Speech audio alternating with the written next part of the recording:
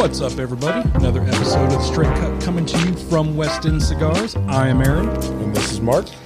Mark, how excited are you for this show? I'm totally fucking excited. I would have been excited like all week on this one. Me too. So, to tell everybody who we're having on this week, which everybody should know because you spilled the beans last week. I'm a bean spiller. We are smoking the Mike G Super Connecticut. You sure it's not Nick G? I'm pretty sure because you're the one that fucked that up, not me. I did. But your fuck up is good for everybody else, and you'll find out why shortly. Sweet. But this week we have the man himself who has made, honestly, my favorite Connecticut cigar to get me back into Connecticut's. Yeah. We have Mr. Mike G himself tonight. How are you doing, my man? Hey, thanks for having me, guys. I appreciate it. It's an honor to be here. Oh man, we're excited. This is a show we've been really excited for and giddy and just, Yep. Yeah, it's no, seriously, like when I say like this cigar has got me back onto Connecticut's, I've said it a few times on past shows. I'm not a Connecticut guy. I'm a full-fledged, full octane, punch me in the throat kind of thing. This cigar has turned me back on to Connecticut's. The goal of when I wanted to make the Super Connecticut, you know, a lot of the cigars that people would give me that were like the lighter flavor, I just wasn't a fan of. It just tasted like smoke. And I initially wanted to release my Habano and my Maduro before I even went with Connecticut. But because I wasn't able to go down to Nicaragua to blend those, I had this one. It took about a year to find a good blend that I really enjoyed. And I decided to release it first because unlike the other, you know, lighter sticks and stuff, this one actually had flavor to it and was actually tasted like something. You know, I had a little bit of spice. It was creamy. Yeah. And, you know, it just, I didn't want to have just a boring Connecticut. And, you know, as a guy that, like you guys, I like the heavier cigars. I mean, I love you know, a Padron 1964 is one of my favorite blends. And I like the heavier, the spicier sticks. So, you know, As for, you know, Connecticut, something lighter, I wanted something that's not going to be boring. No, I think, and I think, you know, the funny part is a really good Connecticut to me. I was talking to somebody online about this the other day. A really good flavorful Connecticut is so rare nowadays. There's so many, as you say, just smoke Connecticut's. And I think that's such a good description of them. That when you find one that's not, it's so rare that when I find it, you just go, well, I'll be damned. Yeah. This is awesome. Yeah. And that's why I've said this is awesome because a good flavorful Connecticut is pretty damn special. Yeah. And that's why I love this cigar. Yeah. Well, that's how I found out about it. Just, I was seeing all your posts on Instagram and everything like that. I'm like, okay, yeah, cool. And then like a month gone by and I kept seeing the pictures. I'm like, I just need to try them out. Just give them a try. So I got a pack and I smoked it. And like that day I smoked it, I texted you through Instagram. I was like, dude, like this thing is so good. Like this is not what I was expecting, you know, and I gave one to Mark like the next day. I was like, fucking try this. I was like, you need to try this because you're the same way with when it comes to Connecticut because I've had too many that just smoke like air or just like a butter stick. I'm like, yeah, it's fine. But like, I want some substance. I want a little flavor in my life. Yeah. Yeah. It's just one of those things that we had, you know, the guys over at Victor Calvo Cigars and his brother, Guillermo is the ones that really introduced me to this, you know, their blends that they had. And they worked with me to get something that was really special. You know, like the wrapper itself is aged for 5 years, and then the binders and the fillers 3 years, and you know we're getting it. You know, it's actual U.S. shade grown Connecticut leaf, and you know the binders from Ecuador and the fillers a little bit of Dominican and Nicaragua. So it's a weird little blend for Connecticut, but it's something that I have a friend, and he's new to cigars, and every time I give him a stick to smoke, it's usually Connecticut's because he smokes lighter sticks. What I didn't want mine to go is his review. Every time I ask him, how's the cigar? It tastes like cedar. I just didn't want mine to be, I never wanted mine to be like, how's your cigar taste? Like cedar. You know, it needed to be something. So, right, yeah. Well, it's more than cedar. You know, the funny part is, I've had, I gave one to Josh the other day, who's our third wheel on reviews. And he described it as, oh, look at that dirty Connecticut. There's a lot of substance in the binder and the filler, and that's definitely true. Now, I don't want to represent this as this is a heavy cigar. This is still light, but it's complex and it has a lot of different flavors. So yeah, I mean, the strength wise, it's definitely mild. Yeah. But you get good. The flavor off of it. I mean, it helps when you have an Ecuadorian binder with a Nicaraguan filler. I mean, Nicaraguan has come leaps and bounds so far over now. I mean, Nicaraguan is my favorite origin of tobacco. Sure, but this has a little bit of a nugget for like everybody. The U.S. shade grown Connecticut, like you said, Ecuadorian binder, Dominican, and Nicaraguan filler. I mean, it's good. Holds an ash like nothing else. I mean, it's got a good solid ash. So I'm totally happy with the cigar. I'm so glad that you make them, and we'll get into that of how you got into that more often. But cigar wise, how long have you been a cigar smoker? Man, I had my first cigar. I moved from Oregon to Los Angeles in 2003, and arrived Cinco de Mayo morning. And that afternoon, I partied with my cousins. And one of my cousins, he was a big-time cigar smoker, claimed to be. He was more one of those cigar nerds where everything was about brand as opposed to actual flavor. Right. So I smoked my first. I smoked my first cigar. I had a Padron 6000. Maduro was my first stick. Oh, okay, nice. And that was. But I laugh now because he had a bunch of Cubans and a lot of expensive cigars. I think he gave that to me because A, it was my very first cigar. B, very heavy, so I probably wouldn't ask for one again. And 3 is the cheapest one he had in his humidor. You're not getting any of these. Yeah. These are not good for you. Yeah, but I love the 1000 on him because after getting used to once I got used to that, everything else I could taste, smoke any other cigars and actually appreciate the flavor. It's going heavy up at the beginning. So yeah.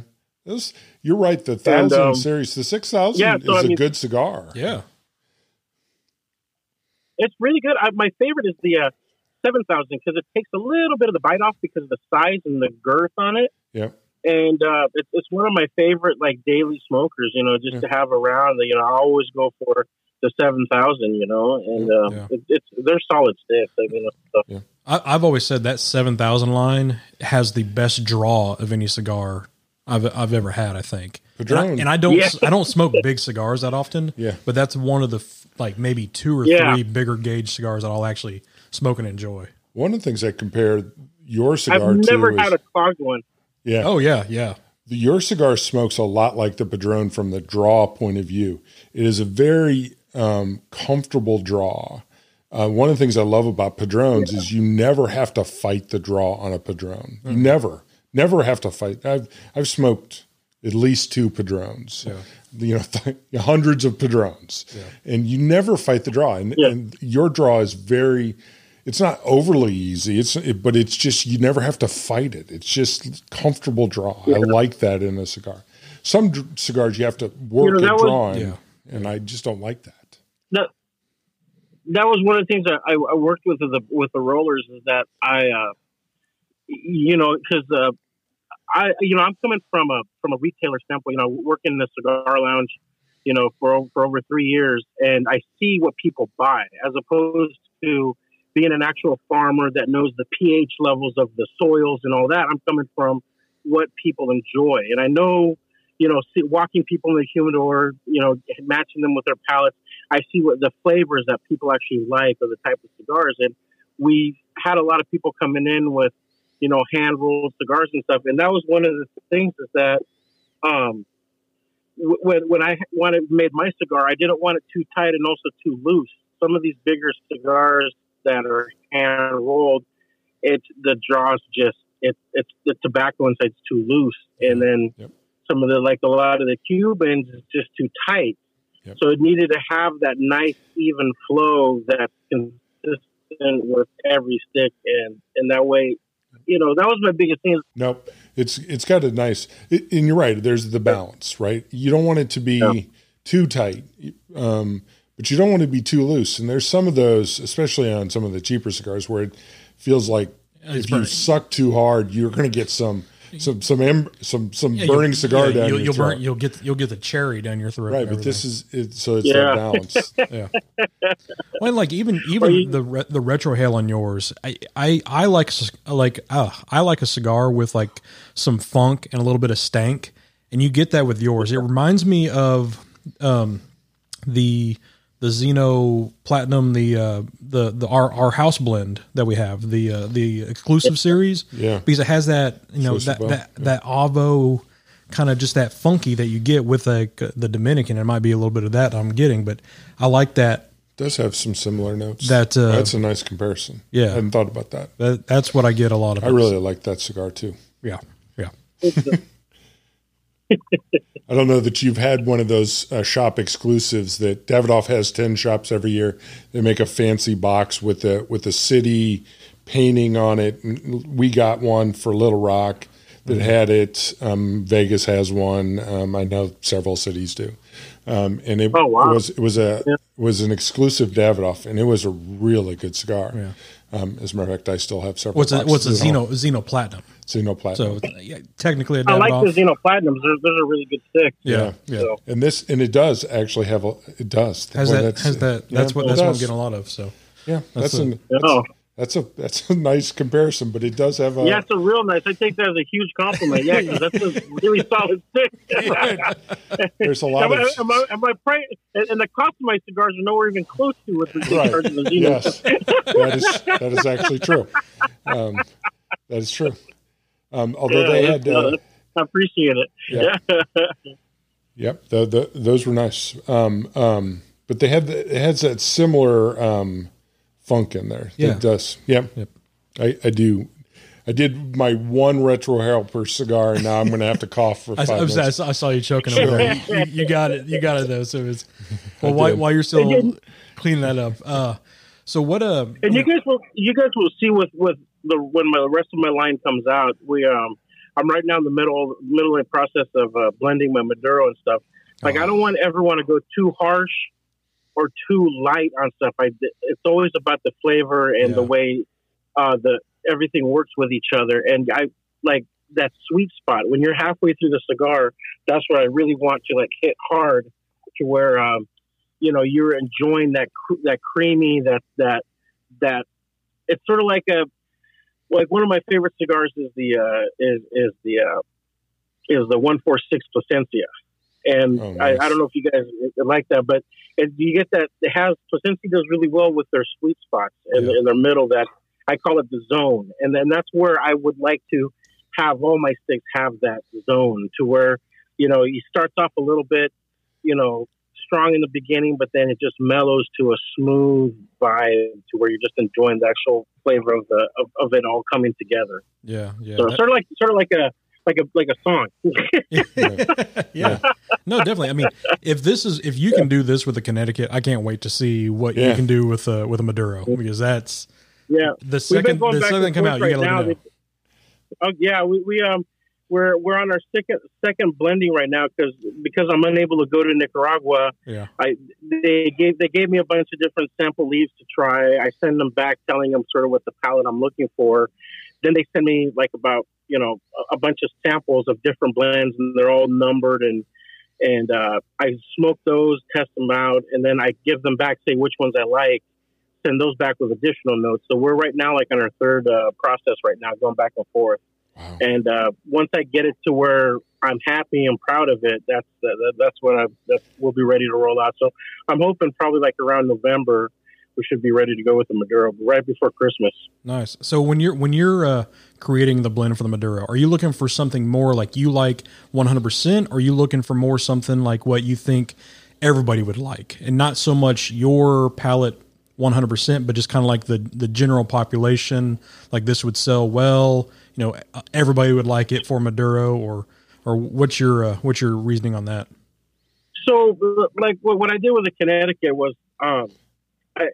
I didn't want to be like, some blenders will like, this is my flavor. I like this, and this is what you should like. This is what makes a cigar.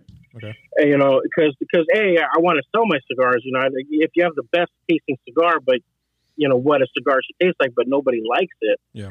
Then what's the point of making something that nobody's enjoying your creation? So a lot of that does go into, but also too, I know what I enjoy, and I would never want to make a cigar that I myself wouldn't want to smoke. So it's that fine balance. So I do use notes that I like when it comes to Maduro, I really like the dark fruits. I really like the spice. I'm not a big flavor like when it comes to like those coffee undertones and stuff. I'm not a big fan of that. I really like the nutty undertones. So I'm going to be looking more for that. But yet I don't want it so overbearing that it turns off people that may not like those specific notes. Yeah. At the same time, it can't be underwhelming to where they're just smoking, something that they don't like. I've had a lot of Maduros that I've smoked, and it's like a one note cigar, and it's not enjoyable either. So that's why, like, the way I'm blending it, I feel bad for Guillermo and the guys down there in Nicaragua, because I'll give them notes like it's too peppery, or it's too this, it's too that, and then they bring me something else, and I mean, like I said, this is the third time we've been going through the blendings and stuff, but it's just one of those things that when I taste it, I'll know it. I'll know it when I taste it, and it's just one of those processes. But yeah, the key is just not to be too overbearing. So yeah, balance. Yeah, no, I mean that's a good way to put it. Yeah, because I mean, like me, like I would love just a pepper bomb all the way through, like smoking a jalapeno, but not everybody's going to like that.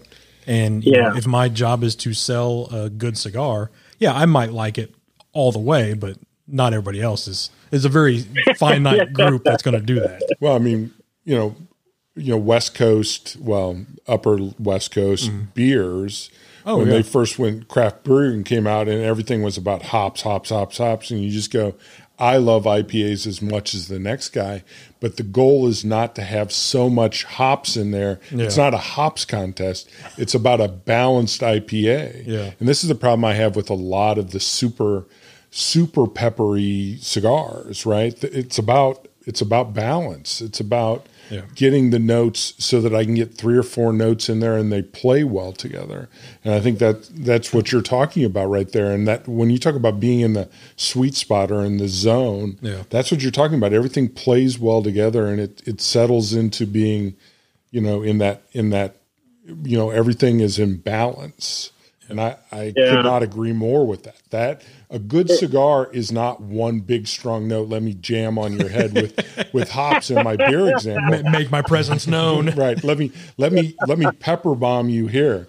And there are people who like that, but there's also people who like the super hoppy beer. Yeah, that's fine. But that's a single note. That's really loud. It's like somebody playing a horn in a band really loud. That's fine. That's not music. But that's fine. If you like that, I'm not going to argue with you. But I think the balance of the zone. I don't want to kick people's I don't want to kick people's flavor in the nuts, and just be overwhelming.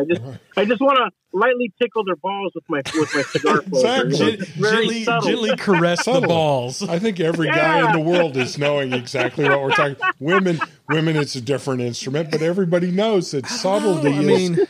Some of us here like a hard tug, I'm just. Jeez. Hey, we don't kink shame on the show. We don't kink shame, but most people like subtlety. I'm just saying most people who aren't named Aaron like subtlety. Well, I can vote. I can say for both of us here, we can't wait to try that Maduro and the Habano too. When you subtly just slip that in initially, there's an all chance I went. I'm working on 2 other things, and I'm just going, holy shit! Stop the presses for a second, because if you can do this cigar, I think this is the hardest cigar to do. I think Connecticut done well is the hardest, which is why no one else can do it, or why very few people do this well. I mean, we've talked about it. I don't think there's more than 5 good Connecticut's. I wouldn't go above 5 at all. Yeah. At all. I mean, I think there's 5. And I'm not going to name them. Nah. I'm going to name one. I can say which one is on the list. I can pick one out for sure. Yeah, this one is on the list. Yes. You've already said a few cigars that you like the Padron 7000 and the 6000 series. Yeah. What other cigars are in your daily rotation or weekly rotation? Like if I had to make like a quick 5-pack for the road, it'd probably be, I like Oscar's Superfly, the Maduro. Okay. Good San Andreas. The Padron or the Padron 64, obviously. I also like the which is Imperial is my favorite size of the 64. My man, Maduro. Yeah. I would also say Placencia. I really like their 146. Also their Reserva, the organic one that they have. Okay. Atabey. They make a good, the Robusto size one. I forget what they call it. They came up with all the weird names, but it's and then I like the My Father Promesa, another one. Oh, yeah. I mean, these are like my daily smokes that I would probably make, a pack out of. Also the white band HR, the Urbana is the white band one is the one I really like too. So I mean, that would probably be like my road trip pack that I would have a little bit of everything. So that's cool. I'm gonna steal that idea what you just said, like a road trip 5-pack. That's a great idea for the next time we have a guest on. Yeah, no, that's like great, so. great question. I'm blatantly stealing what you just said. Just so you Interesting know enough. All rights reserved. If you were to make a road pack like Mike G does, that's what we're going to do. We're going to do the road pack brought to you by Mike G. Yeah. The funny part is super pack. Yeah, the super pack. One of the cigars you listed on there is a cigar that Aaron and I disagree on because Aaron loves the Atabey. I love the Atabey. That is one that he agrees with you wholeheartedly, and I like the Atabey, but everybody had built it up so much by the time I smoked the Atabey and told me how simply it was a cream bomb and everybody loved it. They would like they were going to marry it. And by the time I smoked, and by the time I smoked it, it was like, well, I would do dirty things to that. I know you described it several times to me, and I just went, well, this is a really nice cigar. In all fairness, I probably wouldn't have been a fan of it if I hadn't gotten a free box and didn't know and just smoked it blindly without knowing what the price point was on those sticks. Yeah. Because I got in I won some raffle that came with a big box. It came with that cool little, the little travel tube humidor that it comes with. And I thought, hey, this is really cool. I smoked the whole box. And when I went to go buy it, it was like, oh, $35 down in LA for one cigar. Yeah, no, it's $35 in Little Rock too. Yeah, so that was so that's a big turnoff. I mean, is it worth $35? I mean, is it a good cigar? It's really good, but it's the same thing. Like I have a problem with Davidoff. I'm not a standalone a lot of times that I'm not a huge fan. I mean, I if somebody gave me one, I would smoke it, but it's very rare that I'll actually go and buy one just because I can't justify the price point for their cigar. Even though they have some really good, like the anniversary ones and stuff like that are really good, and the Nicaraguan ones that they came out with aren't bad. It's just I'm still just a regular blue collar guy working, so it's hard for me to just justify, like I could buy 3 My Fathers for that price. Yeah. Well, and I in my defense, so they were talking about how great it was, and I got it in a monthly club pack, and I went and looked how much it was online because they were talking so much about it, and I was going to go buy a 5-pack, and a 5-pack was like $180, $150, and I went, holy shit. And I actually said, so they're saying, you should smoke this. This is a great smoke. And I said, I don't think that I want to smoke this because if I fall in love with this, I have a problem. Well, it's kind of like that Jay London we just smoked, like that Jay London Lancero. Like I love that one, and it's $21 a pop, but it's like, no, fuck. It's like I can't. It's like having a cocaine habit. You know? Exactly. That's exactly what it's like. Yeah, I don't know. I think Coke might be cheaper now, though. I know. That's what. Yeah. Is that what it was? I don't like. Yes. You clammed up real quick. Yeah. Yeah. Well, okay. Yes. Yes. Yeah. Okay. No comment. Well, I mean, yes, that's why the whole medical dispensary thing with these people now, I don't know how they can afford to smoke marijuana. Because when I was in college, you could get it like cheap. But now it's like, I've walked into those places and you just go, holy shit, this stuff is outrageous. Well, because it's not dirt weed. It's, I mean, it has I suppose it's powerful. Has that purple crystals on it and it's everything. All fancy, but it's expensive as hell. You got to pay for the packaging and taxes. And, yeah, I mean, you don't have to go to some trailer in the middle of nowhere with a guy named Bucky. Yeah, but nobody has a wizard-shaped bong anymore. I mean, really, you lose all the ambiance. I know the first one I walked into, one of the first dispensaries was like an Apple store, and I went, "Oh, they are super fancy." I walked in with the guy who walked in with me like dealt drugs in college. I didn't. I'm not, whatever.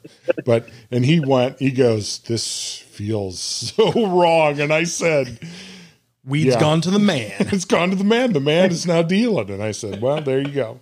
Well, it's like I just got done doing some cabinets at a dispensary down here, and it's like fancy. You would thought I was doing cabinets at a high-end bar. Yeah, I mean, it's totally tons of money. Totally nuts how it is.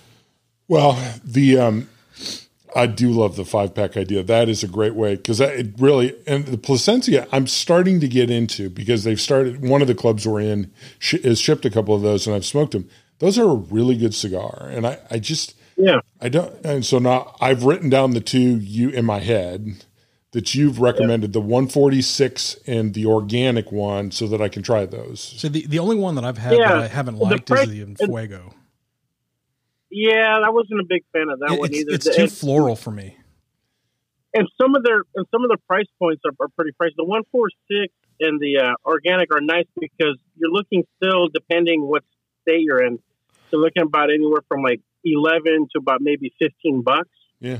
Whereas some of the other ones they get a little bit more pricier. So yeah, because there wasn't I could be wrong, but it wasn't when My Father came out, they were a little pricey, and then when they dropped their prices a little bit, they just blew up. Yeah, they just at least in the lounge I worked in, we couldn't keep them in stock once they got down to that, that $13-12 price range to $15.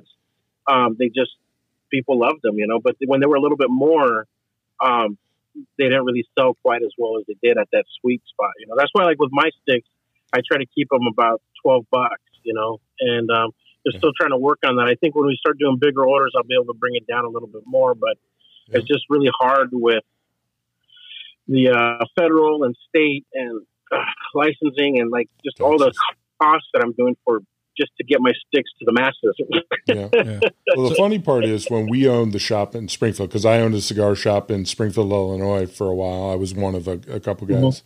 And the sweet spot before S-chip and a lot of the taxes used to be like $7 to $10. Now, understand that Illinois at that point didn't have a lot of taxes. And anything in that range would just go. But now, after S-chip and some of the other taxes, it looks like to me it's somewhere around, is it like 11 to 14 maybe? Or is it 10 to 14? It looks like that's the slot, as I use a fishing term. That sweet slot, where if you're in that price range, that's where a majority of the cigars, that's where the high volume cigars are. And I was trying to explain that to somebody. If you're above that, it just, you'll get sales. And if you've got a really good cigar, it's like the Padrones, there's a lot of Padrones that are above that and they move. Okay. But there's just not going to be a high volume up there. If you're below that, it's ironic. You could price yourself out of it. Just like the Brick House. It's like people don't smoke there's it because not a lot of high volume. Yeah. $6 cigars. People go in there and they just won't buy them. And they think of it as cheap. Yeah. Yeah. What I'm saying is like, you don't want to have them too price low. Cause then, people wind up not, respecting them. Like somebody gave me, one of the Alec Bradley's American, the Sun Grown. Yep. And he picked it up in California with their taxes for $6. Yep. Whoa. And I asked him, he goes, yeah, it was only $6. And I looked at him like, I don't want to smoke it. Right. Because automatically, I was like, that's garbage. I mean, I ain't going to smoke a $6 cigar. Right. And I'm telling you, for what it was really good. And it made me it reminded me not to be a cigar snob that, Yep. not everything has to be $20, or so. But those of us who, the three of us are industry guys, so we think about that, and we're willing to try to be out of that slot. But there's a lot of guys who aren't going to smoke a ton, who won't ever get out of that window, yeah. Right. So that window is it's just a weird thing, right? Yep. And it's just one of those things when you've been in retail for a while now, Mike, and Aaron's been in it, and it's just one of those things that you note that most of the cigars that move are in that area. And listen, most of the cigars that are below $10 are cheap cigars. Yeah. So there's value down there. You can certainly go down there, and I think the Brick House is one of those. Yeah. Because it's just a well-made cigar that happens to be sub 7. Sub 7. Yeah. But there's not a lot of cigars that are in that range that are very good. But there's a few. They're the big dog of the sub 10 of the sub whatever. Yeah. It's just, there's not a lot of, right. You don't want to be associated with with those cheap ones, right. Those peasants down there at $6 a stick. Right. On the other hand, if I'm fishing, bank fishing. Yeah. You got yard cigars or whatever you call them. Yeah. I'm not certainly smoking a Padron 50th on the side of a river while I'm tossing lines in the water. Yeah, but we know a few people that would. Yes, we do. I'm not that good of a fisherman where I'm comfortable how I'm likely to end up in the river, let alone my cigar. All right. So one of the last cigar questions we got for you is we ask all of our guests, what's your most memorable moment with a cigar, or your most memorable cigar that you've had? Oh, that's a really good question. I wish I would have read the questions to have a better answer. I know you sent them to me, but that would probably I'd probably have to say just for the sorry if it sounds a little self-promoting, but I probably have to say when I finally got the final blend of the Super Connecticut before it was out last year, I had a panel of like about 20 different guys. A lot of them were cigar shop owners and stuff, and one of them is my good friend Maurice Mo. He owns a place called Havana Cigars up in Studio City, and he was one of the biggest critics of any blend I would bring him. I said, well, try this one out for me. And he was kind enough to try one. But when I gave him that blend that I was really happy with, and a lot of other people were happy with it too, and they liked it, I gave it to him. And all I got was a text back from him of him smoking it in his mouth, down to maybe a couple inches. And it's just him with a thumbs up, just a picture. And then he just simply writes, this one's good. That's a great one. That's a great answer. Oh, yeah. That'd be hard not to be that would be hard not to be a meaningful cigar for you.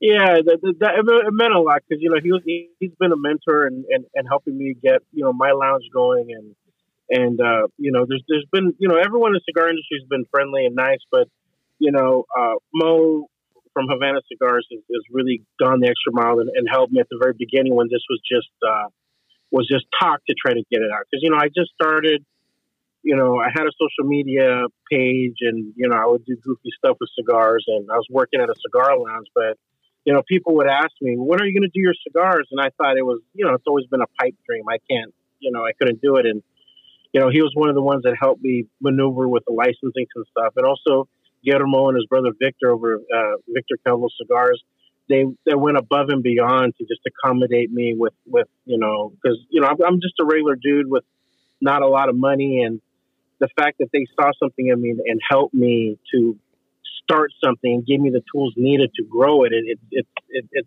really nice of them, and I just got nothing but love for both those guys, so I guess that's why it means a lot, because both of those guys have helped me to at least get my first cigar up and running, and it's been doing pretty good successfully with it. And, I just hope to keep growing, baby steps. Yeah. So how long have you been selling these, or how long have you been having the Super Connecticut's? So the Super Connecticut came out on our anniversary, which is also my birthday. It's November 23rd is when I released the Super Connecticut's. And a year before that, we released the I had I think they're Mike G exclusives, which were a Habano wrap, and they came out 2019 of November 23rd, same thing my birthday. So actually, these came out. The Super Connecticut came out right before COVID, actually.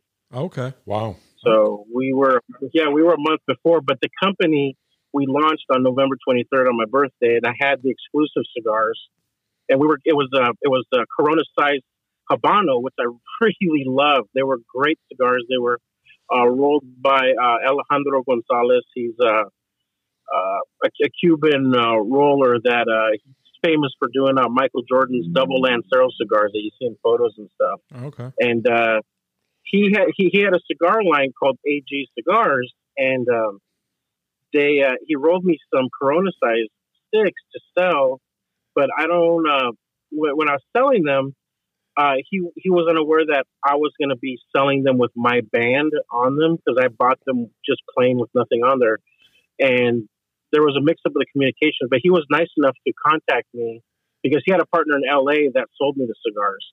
And somehow he found out that I had the sticks because people actually really liked them a lot. And he was nice enough to say, I was unaware that you were selling my cigar line, but, I don't mind if you want to do a double banding. And I might revisit that later. But I just wanted to do the Connecticut and the Maduro first under my name before I start doing, partnered cigars with other people and stuff. But it was a really good stick. We sold, we bought just initially we did a small run of 1,000 sticks, and I sold out in like a month. Wow. They went really quick. So, and then we did 2,000 sticks right before COVID hit, and we sold out a couple weeks ago. And so the Super Corona or the Super Connecticut's are doing pretty good. So it's just we got another order coming in next month or next week. We sold out a little earlier than what I thought we were going to do, which is always a good sign. Yeah, that's always good. But I'm really excited to do the Maduros, because I can start doing sample packs, putting the two together and letting people try the brand out. And I think we'll probably be doing, this last run we didn't do single sticks because it wasn't cost effective enough. It'd be too expensive. I'd be charging like $20 a stick, just to try one. So, but I think we're able to do it now to where it's like I can lower it a lot more to where if people don't want to spend the $60 for a 5-pack, they can at least try it out first. So I'm hoping we'll have that rolled out in a couple weeks. So, well, as somebody who has had multiple cigars of yours, I will just go ahead and say skip on the single and just go ahead and buy the 5-pack, because you're going to want to buy more. Yeah, right. You're going to want to smoke more. I mean, don't worry about it. Yeah, it's so. Do you hope to get these into brick and mortar shops, or are you strictly just going to do it, on your own through your own website, or what's the end game for these?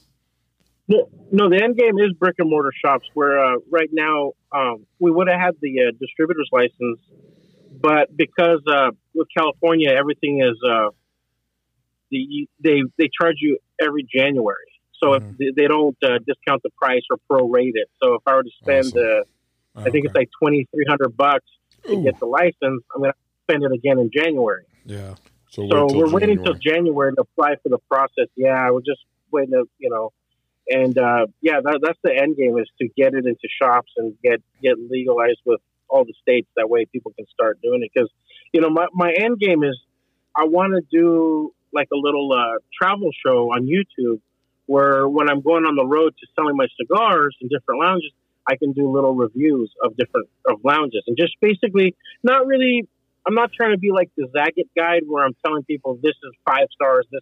It's basically going to be like a pass fail, review. And it's more or less just to show people the different places where people smoke. And that's if I can make a living doing that, just going from cigar shop to cigar shop, selling boxes and showing the world different places where people smoke. I mean, that's the dream right there that I'm trying to do. So that'd be pretty cool. That'd be cool. You can definitely come to our shop anytime. So yes, you all have to come to Little Rock, Arkansas. You will be welcome here with open arms. Yeah. I'm trying to do a road trip from Los Angeles and just go all the southern states, all the way to Florida. So, yep. Well, we can hook you up with a ton of cigar shops between here and there, because we know a ton in Texas, obviously a ton in Arkansas. I mean, from California to Florida, you have to take 40, and 40 runs right by our shop. So it does, actually. So I mean, wonderful, yeah. You'll be 20 feet away. Yes, twice. There's one actually in Conway, and then one here. So we actually have 2 shops now. Yep. So music this week, ending off our last of the 3. Yep. I gave you the current lead singer of Dance Gavin Dance, Tillian, and you gave me Perfect Enemy. Mm-hmm. And you gave me the album. This one actually says alternative and not pop. So I would like to congratulate you for not giving me a pop album this time. He is the current lead singer of Dance Gavin Dance. He is the current clean vocalist. Clean vocalist. This was an interesting album. He is... so the first one was Johnny, and the second one was Kurt. I like Kurt the best of the 3. Tillian is my second favorite, and Johnny is my least favorite. I like this album. It was varied. It had some interesting songs in there. It had some non-interesting songs in there. His writing was better than Johnny's. There were some good songs on here, and I really enjoyed them. He is a deeper writer than either of the other guys. I thought his songs were more mature, just my take on them. I would put him and Kurt damn near head to head. Maybe Tillian just a little bit more. Okay. Johnny's Johnny. Johnny's Johnny. Yeah. Johnny, right. And I agree with that. Johnny is Johnny. And there were several good songs on here that I enjoyed, including Stranger and Tug of War. The song I enjoyed most was All I Ever Do, which could be a country song. Which is that's a deep cut. You went deep cut, but you like the deep cuts. I do. So it could be a country song because it's a song about why are you still with me when all I ever do is I actually equated this song. Was talking to Paula about this to the song "Why" by Jason Aldean. Which is a deep cut for Jason Aldean, or it's an older song with Jason Aldean, which is why must it come down to you leaving before I tell you that I love you?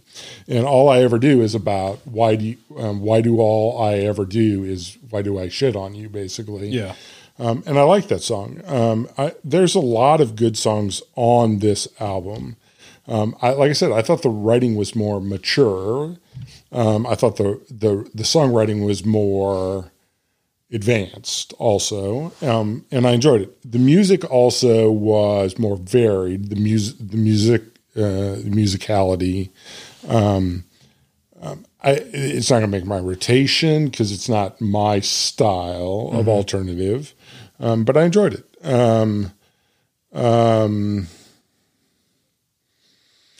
There were some songs in here that I wanted to like more than I did. Like Didn't I Get the Message, and was one of those. Hold Me Down. Anything with an explicit label I'm instantly drawn to.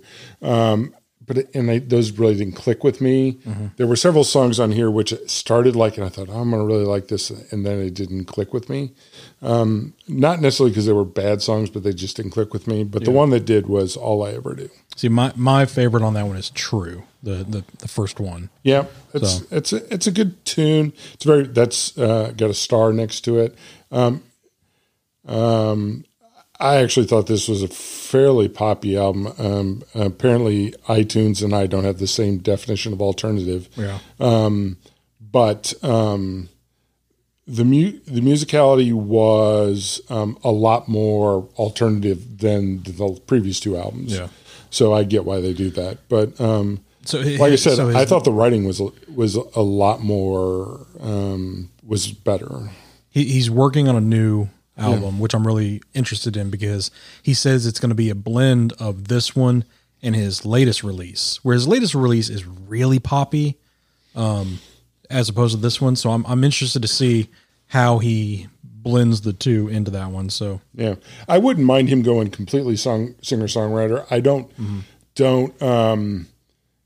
Obviously it's not his style. Yeah. His writing style though is very singer-songwriter. He covers mature topics. He says things that are adultish. Yeah. He says them in very plain spoken ways. Yeah. In which when people criticize country music for being too direct, a lot of times are too simple. What they mean is it's too direct. Too cut and dry. Right. It's tells a story. And I like the fact that you didn't have to like sit and ponder what he meant about the third verse. It's not, he stopped loving, he stopped loving her today. It's not subtle. It means that he died, right? Yeah. It's not like, there's not like some super cryptic message, right? So I thought I liked the way he wrote his lyrics I thought were good. So you gave me Hootie. one of my favorite albums. When I want to feel good, I listen to that album. So this one has pop, by the way, pop country. Yeah, I mean, it's weird because like the very first song, Forever Road, like that's pretty country. Yeah, right off the bat. Yes, like you kind of forget, like, oh, this is a black dude from Hootie and the Blowfish. Like this is straight country, but he does a good job. Is this his first country album? Yep. Okay. So he's had like 4 or 5 country others. albums, yeah. And this one has probably his biggest song on it. All Right. He's got a couple. Is that his biggest song on there? Yeah, it's one of them. Sure. I mean, his biggest song that he's done is probably that one. But this one is this one has your Impala's favorite song. Our song, your song. So I'm going to assume, or I'm going to guess. I don't know if it's assume. I'm going to guess that it's "Be Wary of a Woman."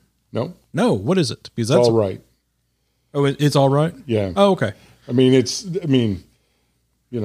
So I didn't choose either one of those. Yep. I went with where's the name of it? Oh, I went with the title track, "Learn to Live." Yeah. Tells a good story. Talks about how, his grandpa, is it Grandpa Charles or something like that? How, you just got to do it.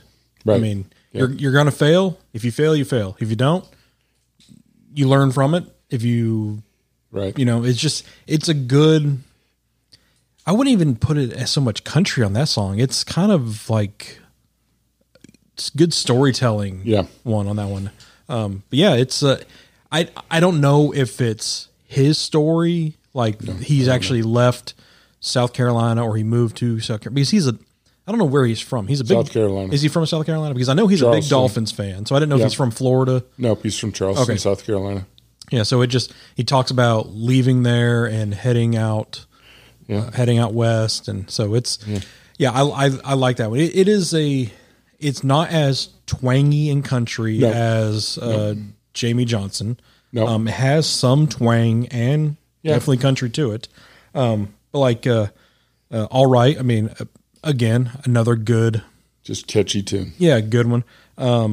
It Won't Be Like This for Long that's a pull on the heartstrings. Yep. That's a schmaltzy, make you feel good about. It's like it's a Kenny Chesney life song, as I think about it. Yeah. If you have a daughter, that is one where you're like, because it's like, you just have to listen to it. And if you haven't listened to it, or if you know what it is, then you know what I'm talking about. But if you haven't, like I've never heard it before, but it's like, they bring the daughter home from the hospital. They're up all night, baby screaming, stuff like that. Like, but don't worry, it won't be like this for long. And then it goes to her leaving for college or school, and then she's sad. It won't be like this for long. And then she goes to college, and he's feeling that way now, right? And then they're like walking down the aisle, and like so it's a good whole book chapter thing. Yep.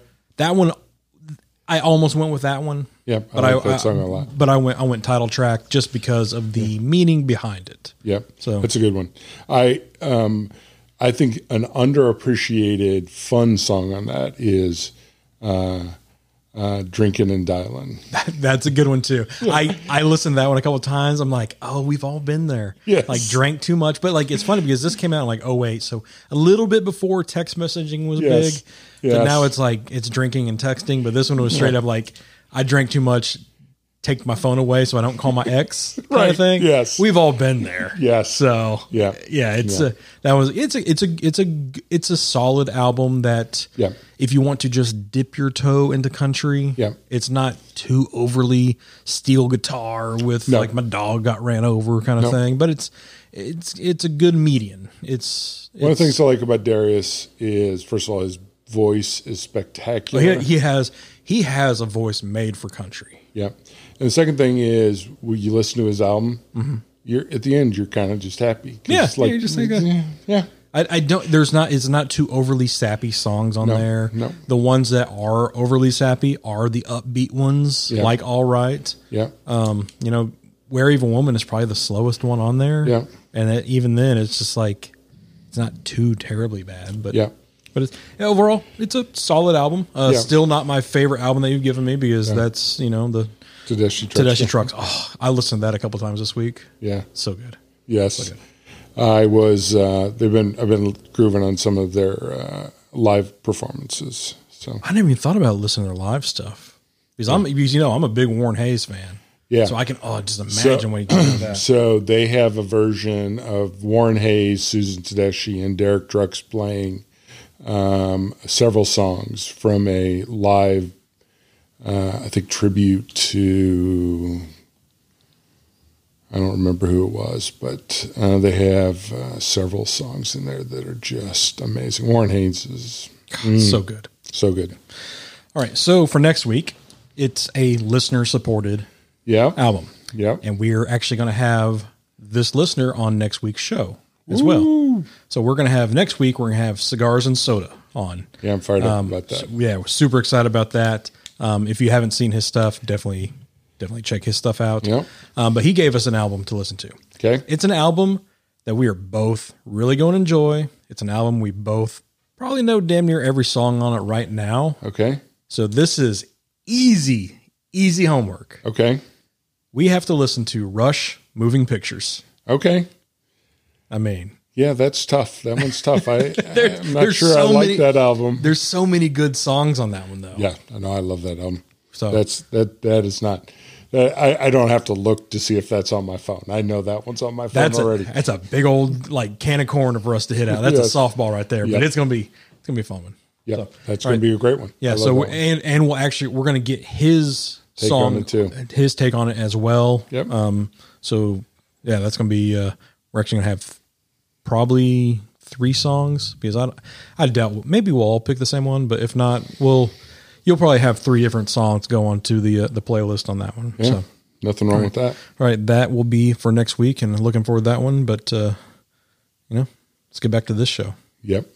But cigars aren't the only thing that you're kind of known for. You have some acting chops on you too, as well, and that's some people probably have seen. I don't know about chops, but they put me in movies.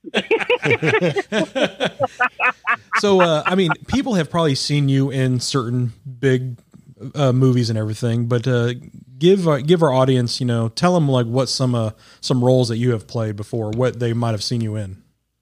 Let's see. This year, I did a episode of Lone Star 911 with Rob Lowe and trying to think who else the other chick is. They had me in an episode eating steak. There's a steak competition, and the chick winds up passing out and hitting her head and peeing on the wall. Nice. I did a couple episodes for a Netflix show called Tentified, where I played like this lovable cholo guy. I did an episode. It's not out yet, but Tina Fey wrote a new show called Mr. Mayor, and it's supposed to be on NBC primetime. But this was right before COVID. But I did the premiere episode for them, the pilot episode, and it may or may not be reoccurring. So they may call me back when they start production up again on it. But I got to play like the mayor's trash man, out front. That's talks to him, sort of his buddy in the morning, gives him the news, what the word on the street, and then drives off. So Nice. that was pretty good. I got to do that. And movie wise, a lot of people see me in a movie called Crank with Jason Statham, where he beats me up and throws my hand in a sewing machine. That's a big so, time there's movie. a lot of random stuff. Like when I first started, I got a lot of the gangbanger roles, rapist roles, inmates, thug type stuff. And then it's funny because this year, this last year, 2019, sort of started. I've been laughing, telling my agent that I'm moving up a step because now, I did a movie, like a quick, like one-liner in a movie with Ben Affleck called, it's the one where he's an alcoholic basketball coach. Oh, yeah. Way back. Yeah. Yeah, so there's a quick little throwaway line on the dock scene where I just tell him, hey, Russ, you got a visitor, and Ben Affleck walks up and talks to the guy. But, I played a dock worker. I did another movie that's on HBO, like some date movie called Off the Menu. I played like a mechanic. And, even though I played a cholo on the TV show Hentified, I was, a lovable, funny one. So it's like I'm getting other stuff now, so it's sort of nice that I'm moving up on the ladder a little bit when it comes into regards of that, instead of just doing movies where my mom will never watch me or be sad to see me get murdered by cops, So you're moving up the, that's awesome. I mean, has acting always been something you liked? Like, were you in plays and stuff like in grade school or while you're younger? It's funny because, as a little kid, most kids like Star Wars or stuff like that, but I grew up loving like Stallone and Schwarzenegger films, and sure. I always wanted to be in a movie and not so much as the hero, but I always wanted to be the bad guys in movies because, they got the cool guns, the cars, the girls, and yes, they're doing destructive things. And, I was small, but still knew enough that it was all fake, but it was to be in a movie, to be that guy, and it's sort of like, it's cool because you get to do all the bad stuff, but yet you don't have any repercussions for doing it. And you're teaching people a lesson that if you do bad stuff, you wind up dying. So, I used to do a lot of Lego movies with my parents' camcorder as a kid. And then in high school, cool. I did, we had film production. So I was in charge of doing the morning announcements for junior and senior year. And we would set it up sort of like a CNN like newsroom, but we would add sketches and pranks. And, this is all before YouTube that we were doing all this stuff in high school. So I was like this little mini celebrity in the high school because every morning people would see me on TV. Wow. And I went to the goal was to go to LA because I was really good with digital editing. And I was thinking more along the lines that I wanted to be an editor or maybe a cameraman. And when I went down there for film school, I had missed the term. So I signed up for background work until the school term started up again so I could enroll in class. And when I signed up for background work, I didn't know that you were supposed to call in. It was like a calling service. You call in every day, you listen to the phone lines, and if there's a job that you happen to fit the description, then you call them. It's like calling a radio station, like to try to win tickets. It's always busy. And then if you got through, they'd pull up your number and they'd see your picture and say, okay, yeah, you can be, one of the 1,000 or 100 people we need in the football stadium to be an attendant. And they pay you $50 a day to do background. Well, I didn't know you're supposed to call. I signed up and they never called me. And about 3 weeks down the line, I get a phone call and they said, hey, we have this TV show Dragnet with Ed O'Neill. It's a featured background spot. We want you to play a brothel owner where you come out and you have all like these, these sex trafficked like girls that you're just like running this whorehouse.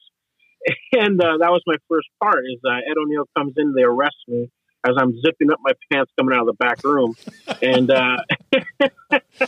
and it was cool because, they gave me a trailer and they showed me, I got to meet Ed O'Neill and Rosalind Sanchez was a co-star on there. And, it was cool, but I didn't know that's not what background does. And then they called me again. I got picture selected for another show and they started picture select. And then by about the 5th or 6th job, I realized, I could probably do more every week if I actually called. So like for 4 months, I just did like, they had me booked solid on all the cop shows as like the shaved-headed Latino gangster guy, even though I come from Oregon and, I'm living here with all the rednecks and 4x4s and pickup trucks. They still had me as like a South Sider down there, Silas, get home, I'll fucking cut you. But I learned real quick. I was like, how much does this little guy get paid? They'd bring in some Puerto Rican from New York that was from stage and theater, and they'd shave his head and put him in baggy clothes and have him be a West Coast, cholo. And they put me behind him, so he'd have all the speaking lines, and then I'd be like, yeah, but I couldn't say yeah because they'd have to pay me for that. So I'd just stand there looking mean, and they're paying me like, my normal background was $50 a day back then, and I got special rates, so they paid me $120. So I thought that's cool.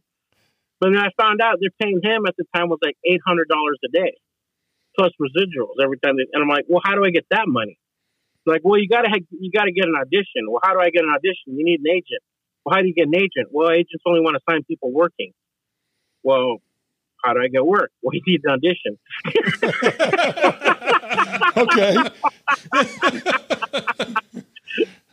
So it wasn't until I went to I had wrecked my car, I was having a shitty week, and this is about the 4th month into doing background work, and I started getting sort of tired of it. I was just like, the coolness of it was starting to fade pretty quick, and I was just like, and I had to wait for my ride, and they were filming. We're on a Warner Brothers studio, and around the corner they did the taping for the Tonight Show with Jay Leno.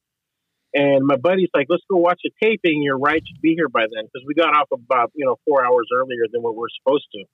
So I went over there in line, and they had the producers in line asking people, hey, have you done anything that made you feel stupid or have any funny stories? And so I told them about the time that I needed to use the restroom, and I ran into the studio to use the restroom, and I realized as I was going that there was no ceiling, and I realized I was going to the restroom on set. It was a fake prop toilet. And they thought that was hilarious. And so they come back and tell me, they're like, can you tell the story? It's like, well, yeah. And then pretty soon the story got more and more embellished to where, so it went from instead of just taking a piss to, I'm sitting down, taking a dump. People are coming in. I use the prop toilet paper. They're like, oh, what's that smell? And they thought it was hilarious. So I go into the studio. They write it down. They write your name. And they're doing that the whole week with everybody there. And we go inside, and they said if you want to get a picture with Leno, you got to raise your hand when he comes out to warm up the audience. And this is how by chance everything just happened, because I was like, well, it'd be cool to get a picture with him. So I'm in the audience, and he's talking to everybody and telling jokes, and I raise my hand, and he picks on other people. So I just start mean mugging him, and he looks over at me, and I just smile, just put the biggest smile with dimples. And he calls on me and goes, hey, can I get a photo with you? And he starts laughing. He's like, yeah, I thought you wanted to mug me. So he brings me up on stage. They grab a PA to go grab a Polaroid. And as I'm up there, he starts talking to me. He goes, well, what's your name? What you doing? I said, I'm doing background work, trying to be an actor. And he's like, how you gotten anything major? Well, what type of roles you been getting? Oh, rapist, murderer, dead body. And he's just cracking up laughing. So I get a picture with him. I go back to sit down and watch the whole show. And at the end of the show, one of the producers comes up and says, hey, can you hang back? And tells about 10 other people just to hang back. And he goes up to Leno with those cards with the stories that we told. And he's going through all the different stories, going through them. And he stops and points at me and goes, I want him. So the producer comes over and says, can you come back next week? And I go, yeah. So they sent a car out for me, and I went up there, told the story on air, and the writers liked me so much that they offered me to do a couple sketches for them. And when I did the sketches for them, little comedy bits for the show, that's how I got an agent. And from the agent, got the movies and just moved up from there. But it was just by chance. There's not any rhyme or reason for me just not being able to go to school, to doing background, to just by chance having a wrecked car to where I would go watch Jay Leno, So it's funny how things work out sometimes. Yeah. Once again, talent rules. So the ability to tell a story and be funny, and Jay Leno recognized that. I see that as talent rules. Mm-hmm. Jay Leno is one of those funny guys who recognizes game when he sees it.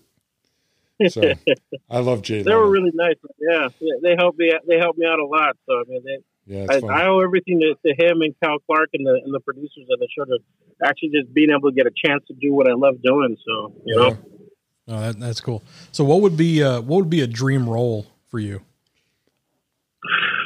I would say at this point, any role where I could actually be a romantic lead. I've done a lot of cool stuff, worked with a lot of cool people, and, you know, I've shot things, like all the stuff I want to do, like be harnessed and be blown up and be shot by a sniper, by a cop, and, you know, doing stunts. I've done all that, but I've never, well, I take that back. They gave me a girlfriend one time, but I was sort of an asshole boyfriend. But I've never had like an on-screen kiss that wasn't rape. Right. We're not going to count those. Yeah. Yes. All right. So you're the lead of a romantic movie. Who is your? Who's your co-star? I settled for the lead funny sidekick friend that had a girlfriend. Right. So who do you want as a co-star? Who would be your Who's the female lead with you? Ooh, anyone? Yeah. No, anyone. Not Rosie O'Donnell. As long as they're female, I'd be happy. Yeah. So, like I said, I'm not picky. You're right. So you've worked with a ton of cool actors. You've already mentioned some of that. Who are a couple of your favorites that you've worked with? I would say actor-wise, Jason Statham was really cool. When we worked on Crank, we were there for about a week. Him and Amy Smart, they were really nice to us, and you know, just down to earth people. Keira Knightley was really nice. I did a movie called Domino with her, and they were really nice people. I guess that would be that I would pick her.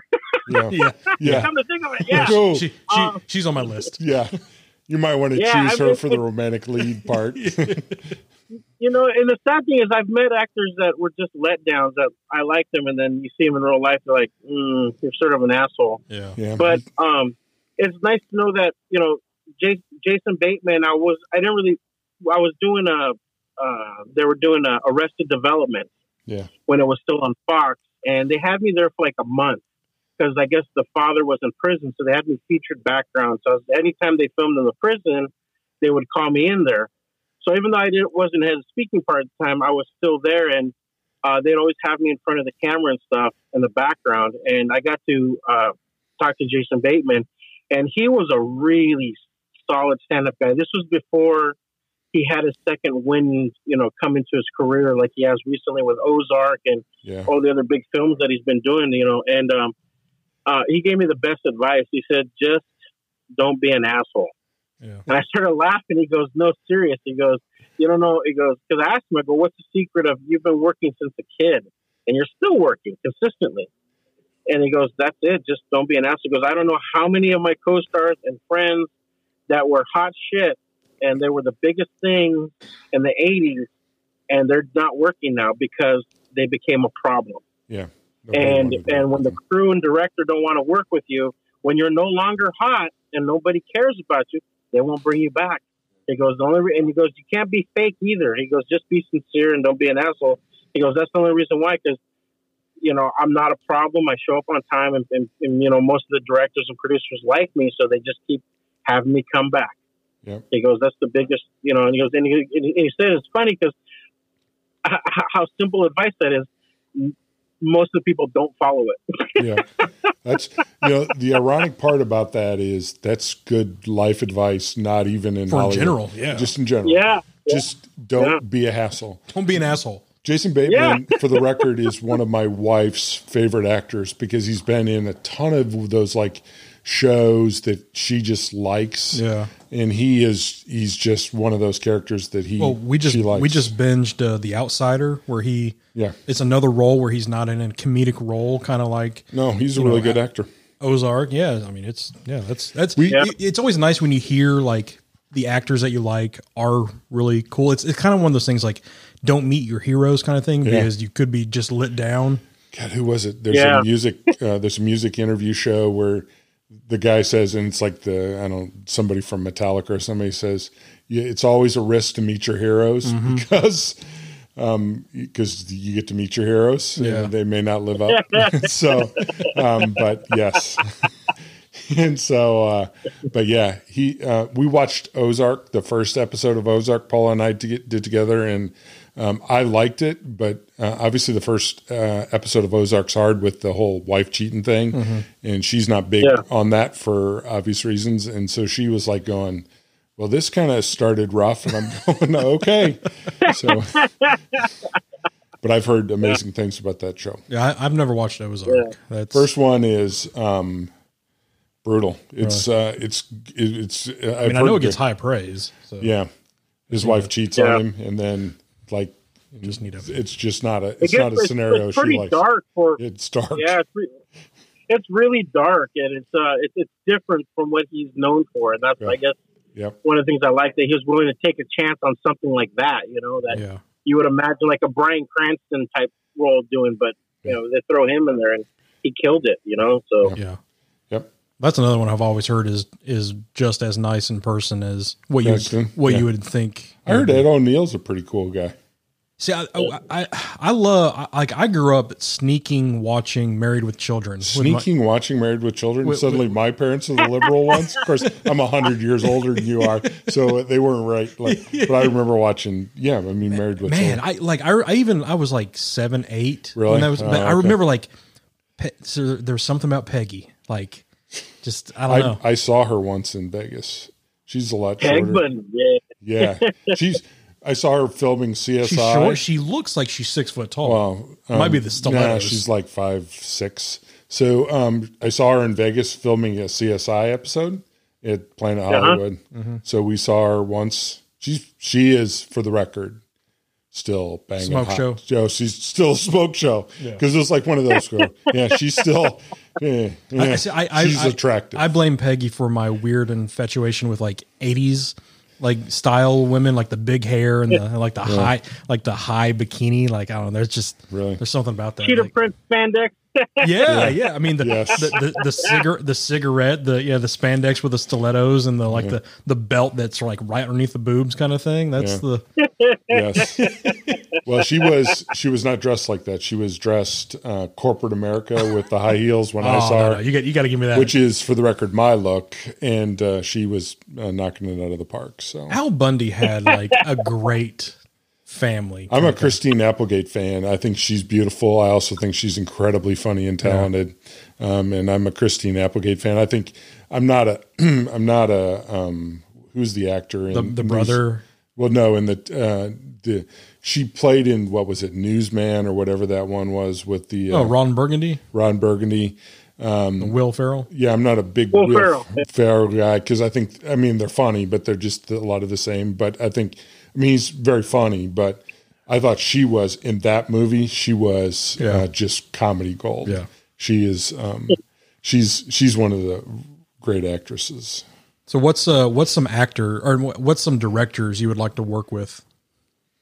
Well, I was going to say one of my favorite directors that was Tony Scott, and he's no longer with us, but I worked with him on Domino, and he was really cool guy because I had brought in a lot of the talent from because I started a casting company, since they always put me in as a gangbanger and trollo guy. I started casting, bringing lowrider cars, pit bulls, and I would get a lot of the gangsters from the neighborhood to do background work. So whenever I go in for an audition, I'd have these little Polaroid books with all these different trollos and gangsters and cars and animals, and I'd say, hey, if you hire me, I also have this. I know you're looking for, for background and different stuff, and that helped me get a lot of work when I first started out acting. I would bring in my picture books when I go in for auditions, and I brought a lot of the guys from 18th Street to help out to be in that movie.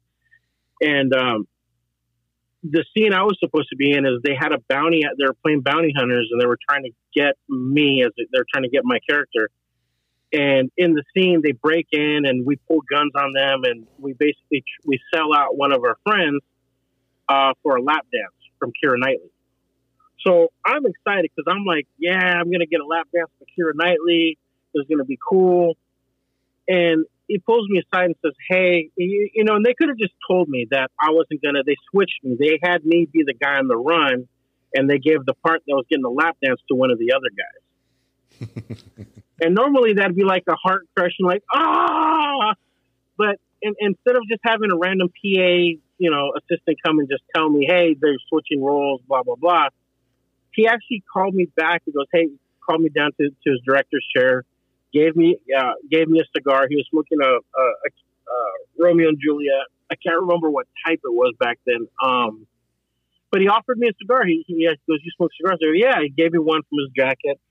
And then he broke it down. He goes, hey, look, I really like the guys you brought from the neighborhood. They all match. They all mesh really good. I want to have them be in that scene. I'm going to have you be the other guy. You're going to get 2 more additional days of pay because we got to do pickup shots. So he's like sat down and was super cool with me. And when he started doing another show called Numbers, he would call me up to help with cars or other gangster guys or whatever. And, there was talk he was going to remake the movie The Warriors. Oh. And he's like, don't worry, I'm going to hook you up with this one when this comes, So it was one of those great, like once in a million, friendships that I got to meet. A, one of my heroes made a lot of my favorite movies, and B, he was such a down to earth, very generous, very kind man. And it's just, it sucks he's not with us anymore, but it's That's just, tough. Yeah, he was one of the guys that I really wanted to work with in the future, and it just never panned out, Yes. So Tough loss. I know that this week, I know I was bummed. Chadwick Boseman passed this week unexpectedly. The guy who played a lot of roles, played Jackie Robinson, obviously played James Brown in that movie, but also played, Aaron and I are Black Panther in the Marvel movie, and I thought he was just dead perfect in that role. And we're both big Marvel guys. And he was, I'd seen several interviews with him, and he was just such a cool dude. I just can't, it was such a hard loss this week. Yeah. It was such that Black Panther was such a cool movie, but such a big movie for a lot of reasons. It was iconic. Yeah, it was iconic, and it's one of those things that nobody really knew he was having. That he had colon cancer. I remember them talking shit in the media about him. Oh, why is he losing so much weight? Yeah, he doesn't look good that way. But yeah, he has cancer. He's dying. I mean, yeah. I mean, you got to think he did the Five Bloods too during the whole time. I mean, and everybody around him, his tight circle, kept it all secret in-house as well. I mean, it just shows you, circle yourself around the right people, and you can do what you want to do and leave when you not really on your terms, but you can let the news go out on your terms. And because I mean, everybody saw the video of him, and everybody just thought he was getting real skinny for a role coming up. I mean, I know I was in that group, but I mean, because he always looked healthy, he always looked happy. I mean, it just, definitely. When you told me that he died, I'm like, shut the fuck up. Whatever. No, he didn't. Yeah. No, I was the same way. That was rough. And I didn't realize Tony Scott had passed. I guess that had escaped my knowledge. I didn't realize that. So that's. The weird thing with that is he committed suicide. He jumped off. The bridge down in Long Beach, but they don't. They never really addressed why. They said that rumor was that he had a brain tumor that was inoperable, but then the family came and said that wasn't it. So they dropped it. They dropped the story. I don't know why or what, but it's just, it's just I don't know, man. Mental health is rough. So that's tough. It's one of those things, and it's one of those things that Aaron and I talk about. Appreciate every day, right? Make sure that you tell people how much they mean to you and all that stuff. So it's that he sounds like a cool dude. I obviously I just know him externally, from the movies he made. So, and I would have loved to seen the Warriors remade, just for the record. He was getting. He was working.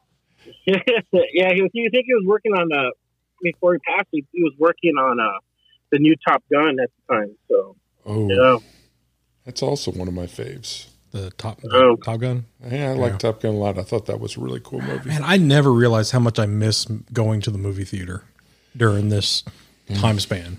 Yes. I mean, I'm guessing like acting. I mean, all production has slowed down to a halt, and is it now starting to pick back up a little bit? It just barely. I want to say with the last couple weeks, I just now started getting. I got a few auditions, and I want to say back in April, everything just shut down, completely. No auditions, no nothing, because they don't want you to go in, and the studio stopped productions on everything. So there was nothing to audition for. Nothing was being filmed, and just barely now, it's starting to come in, and I want to say last 2-3 weeks I've gotten about 2 auditions, and it's funny because both of them don't even film in the United States. One of them films in Australia, and they put you on a 2-week quarantine, and then they once you're there, they keep you there the whole duration, until they're done filming. So if they're filming like 12 episodes, you're in episode 1 and episode 9. You're there until they're done wrapping the whole thing. Ooh, wow. Just in case it's easier for pickup shots. So it's cool as an actor because you get an extra long vacation, but it also hinders you from doing anything else because you're stuck on that show. No, it does. Well, I'm happy. I'd be happy to get any one of these just because there's not a lot of stuff going on, and the competition was always stiff before, but now you got a bunch of actors at home that are able to do self tapes. So you're looking at like probably twice as many submissions for every single role now. So yeah. Well, we need some more cigar etiquette videos because I found those on YouTube that you did. When are we going to get more of those? I got it. Those were just experimental, but you guys are not the first ones. I got to come up. If you guys have more ideas, I'd like to run with it. I can come up with some ideas. I should do some ideas and then do like a funny twist them. I enjoyed making them. The funny thing was, I did the first one at a cigar lounge, and just for fun, I did like the first 2 of them, like no cigar tag where the chick burns my cheek off, and sharing cigars. And I went to another cigar lounge, and the owner of the shop was like, "Hey, you filmed that over at Havana Cigars?" I go, "Yeah. Why don't you do one at my shop?" I go, "Oh, okay, I can get to do one here." And then I went to another shop in Long Beach, the owner over there, "Hey, why don't you do one in my shop?" "Oh, okay." And then by the 4th or 5th, "Hey, how about at my shop? I got an idea for Well, as somebody who works at a shop, I was watching all those. I'm like, "Yep, that's true. Yep, that's true." And like the funniest one, like whenever the owner like welcomed you in. And like, "Oh, can I find you something?" You're like, "Nope, I'm good." And you like pull out this big bag of cigars from underneath your shirt. I'm like, thing, those were all working in the cigar lounge. Those were all real things people would do, and it's just you can't make that up. And even the cigar tag. I remember people trying to touch each other with the tips of the cigars. I'm like, "What are you guys doing? You're eating 5?" The cigar tag was not made up just because of fun. It was like that was an actual thing. It was like, no, don't burn each other. Yeah, with a stick in the lounge. Like I've seen somebody steal somebody else's cigar, take a few drags, and be like, no. I'm like, gross. Yeah. Especially the sloppy cuts are like people lick it. Like, "Can I use your cutter?" "Yeah," and then they just slobber on the cigar. I'm like, "What are you doing?" Right.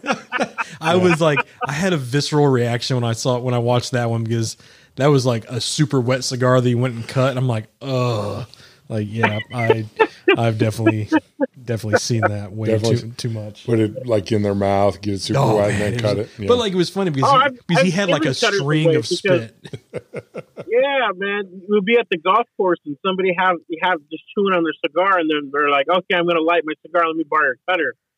And that cigar's been slobbered on it. Just have the cutter. It's yours. I'll go buy another one. Well, you better cut that fucking cap off with your teeth. Right. Right.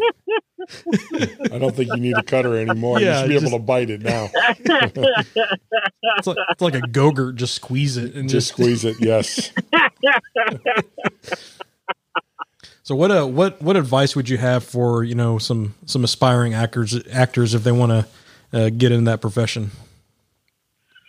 I honestly just go and do it. I have a lot of friends up here in Portland that are actors, and they'll tell me stuff like, "Well, one day I'm going to try to go down to LA and do it," or they're waiting for something. And I never went to drama school. I wasn't doing plays in high school. I made a lot of stuff. I made little short films, and I've always loved movies, but I was never an actor.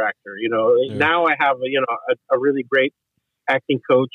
His name's Raphael Pitardi. He's a really talented actor. He does voiceovers. He did a Keanu Reeves film called Siberia, where he kills John Wick at the end of the movie, basically. And it's he speaks 5 different languages, but he's been mentoring me the last 2 years, and it's really helped me a lot and to put in that work. But what I would tell anybody starting off is to do what I didn't do. Is just, if you can start off in local theater in your high school, it's the strongest actors, in my opinion, are the guys that are coming from plays that can do stage and do theater, because when you're doing something like that live and you memorize all those lines and you're doing the scenes and you're working on your footsteps on the staging, I walk here, I walk there, that's all the ABCs of filmmaking.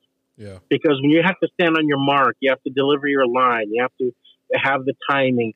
Like, if you're doing all of those things already in a live play, and it makes television and films that much easier because you're just doing a part, and if you mess up, you can do it again. Whereas theater, you just got to keep rolling through the whole thing. And anywhere you go in any city, any state, they have plays, they have stuff, on a local level or at a school level, college. Yep. And that would be the biggest thing, is just to get in there. And especially now with, when I first started, we had to use big old VHS camcorders to make our own movies, but everybody has a phone and there's YouTube and there's stuff. You just make a thing and, just move forward with that. Cause that's the best advice I can give you, because people will see talent just on that alone, Yep. Yeah. No, I grew up a theater kid. So I loved doing live shows. I loved doing plays. I was in the senior play. After I graduated, I did a few like weekend theater things here in Little Rock as well. I tried out for Rent, the musical. Oh, did you? And I came in second, but I was on like standby in case they ever needed me, but they never needed me. But after that, I never picked anything back up. But I love acting. I love like play acting. I like that a little more than.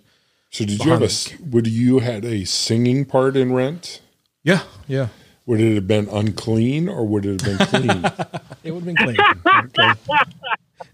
Because Aaron likes unclean singers, so he was at a band as an unclean singer. No screaming, no metal in the Rent production. I haven't seen Rent. I'm a musical fan, but Rent is my favorite musical. Really? Yeah, I'm more of an old school musical fan. Yeah, you're like Joseph and I'm a big Andrew Lloyd Webber guy. No, I love Rent. I was the only kid growing up where I would watch the Tonys. The Tony Awards. Yes, everybody else would be the only kid watching the Tonys. That is factually accurate. I don't know. Nobody else. I couldn't talk to anybody else in school. Right. No, that's true. No, I'm sure that's true. Even in suburbs where you grew up, there was no other kids watching the Tonys. Yeah. Yes, that's true. Even where I'm from. Publicly watching the Tonys. Right. Yes. Talking about it at school, that's for sure. Yeah. Maybe they were watching it in private, in the dark. Yes. I like girls. I've heard that about you. I'm not 100% convinced, but I've heard that about you. I'm not. Either way is fine. Yeah, I don't care. I don't care. I'm just saying. But as a junior high schooler, yeah, I mean that's one of the negative aspects of being a theater kid.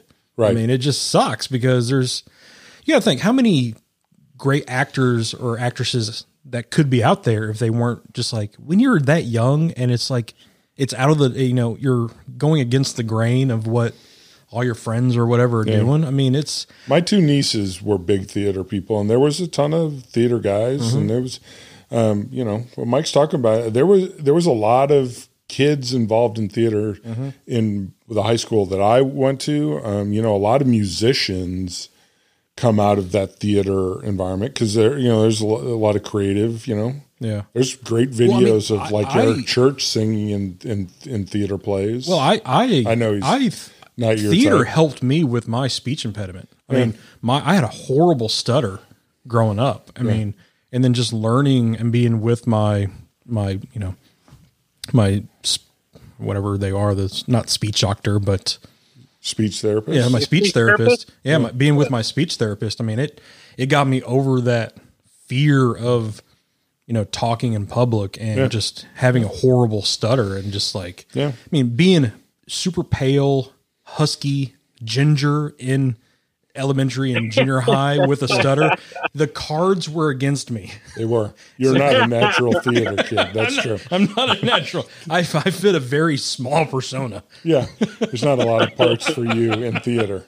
But yeah. Well, don't feel bad because when I was a kid, I mean, I used to watch way back in the day, Mary Hart and John Tesh on Entertainment Tonight. And I would see I would see all the red carpet events and movie stars. And I remember back then as a kid, like even watching like Hot Wheels commercials with the kids and saying, how do they get to be on there? How come they get to be on a red carpet? How do they, and me being a chubby Mexican kid in Oregon, I knew I was like, I'm never going to have that opportunity. That's never going to be me. Cause I knew even back then that wasn't, I didn't see people like me on TV and I didn't, there's no outlet. So, it's just one of those things that you never know. And it's, the other thing too is just having a tough skin and just like I tell myself is like, whenever I go into an audition, it's your job to be rejected. Yeah. Because 90% of the time you're going to get rejected. that's gotta be a tough, I mean, that's a tough field because you're hearing no a lot, right? It's a tough field. Yeah. And, and I know that I have a friend from Wyoming who is he refers to himself Hispanic. But there's a lot of Mexican Hispanics in that area. But even today, you don't see a lot of non-suburban white kids on Hot Wheels commercials. Yeah. It's changing a little bit. Do they even have Hot Wheels commercials anymore? But now, damn straight. But even then, it's like you hear a lot of talk about, diversity and stuff like that. But it's funny because, I had an argument with friends of mine in the industry that I said, diversity doesn't include me. I feel that it's good. I'm happy that Hollywood is changing, that you're seeing a lot more African Americans and stuff. I'm also the LGBTQ, community doing some stuff, women giving more of a chance, but I'm not part of that group. I'm not, when they're talking about diversity, I'm a male that's straight and Latino. So I'm sort of left out. Yeah. The funny part is there isn't a lot of, and then you can get the typecast. I mean, typecast has got to be brutal. That was interesting when you talked early on about moving up the typecast hierarchy, as I think of it, right? Yeah. Moving out of the gangbanger role into more, I guess, friendly sort of stereotype roles. Constructive, like I'm a actual citizen in society that's contributing to it. Yeah. Although my brother who pointed out was like, when I did the Ben Affleck movie, I was like, hey, I'm, it's a small role, but I only got one line, but I play a dock worker. I'm not a rapist. Yeah. And he just looks at me deadpan and says, no, you're still a rapist. You're just at your day job. That's why we need family. Yeah, keep us humble. Yeah. I can hear my sister's voice in that, reminding me that I haven't quite elevated as far as I thought I had. Right? Yeah. Nothing like family to just bring you down. You know. Right. So. I mean, that's what family's for. That's what family's for. Yeah. Knock it down a peg. That's right. Yeah. Really keeps you humble. I guess rapists need day jobs. I hadn't thought about that. So, probably true. God. Well, let's touch on these cigars that we are having, because I'm quickly becoming towards the end. I am at the end. Yeah, this is such a good cigar, plain and simple. I mean, if you're listening to the show, you've heard us talk about these cigars. Yep. You know, it's one that I'm glad I came across by accident. I'm glad I bought that first pack, because it has opened up my world again to try to find a Connecticut that fits that profile that I'm looking for. Yep. That something with flavor, with substance, with some depth to it. And this definitely does. And this is the first one I've smoked in probably a month or so, but seriously, it reminds me so much of that Zeno. Yeah, it does. Now that you said that, that's a really apt comparison. Mm-hmm. It has character. That's the way I describe it. It's nub worthy, as Nigel would describe it. Oh, definitely. And it's got a lot of complexity to it. It changes. It definitely not one note, but it also doesn't get out of balance, which is what I like. A lot of flavor, but it smokes consistently through. It has a lot of creaminess. I do get creamy out of this, but I get so much more than that. I do get a little pepper, but I don't get a lot.